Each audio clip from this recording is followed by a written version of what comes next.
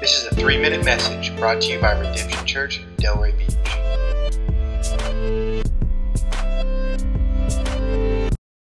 Hi, I'm Irene Williams. I'm from Calvary Chapel of Tacoma in Tacoma, Washington.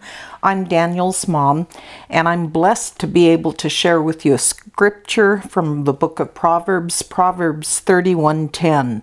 Who can find a virtuous wife? For her worth is far above rubies. A virtuous wife is a wife who's very rare. She's hard to find. Virtuous wife is a wife who's excellent. And this is advice to King Lemuel from his mom, advising him to bring home a wife who's a godly wife, who's a wife that loves and fears the Lord. And in the rest of the verses describe what this virtuous wife is like. She's a godly wife who's got these characteristics. She's trustworthy. She consistently does good and not evil all the days of her life. She's hardworking and industrious. She's wise with her stewardship of money. She's provides for her family's need for their food and clothing. She gives to the poor. She speaks with wisdom and with kindness, and she fears the Lord. The Word of God is the same yesterday, today, and forever.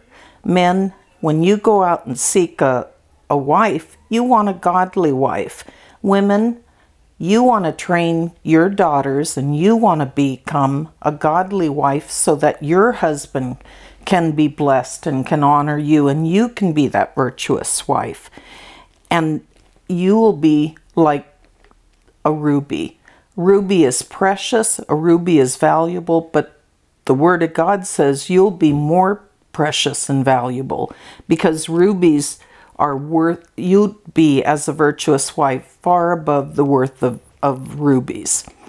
So that's what I want to share to you about the virtuous wife. And it's something we can always look back on and reflect on and strive to be and have these godly characteristics.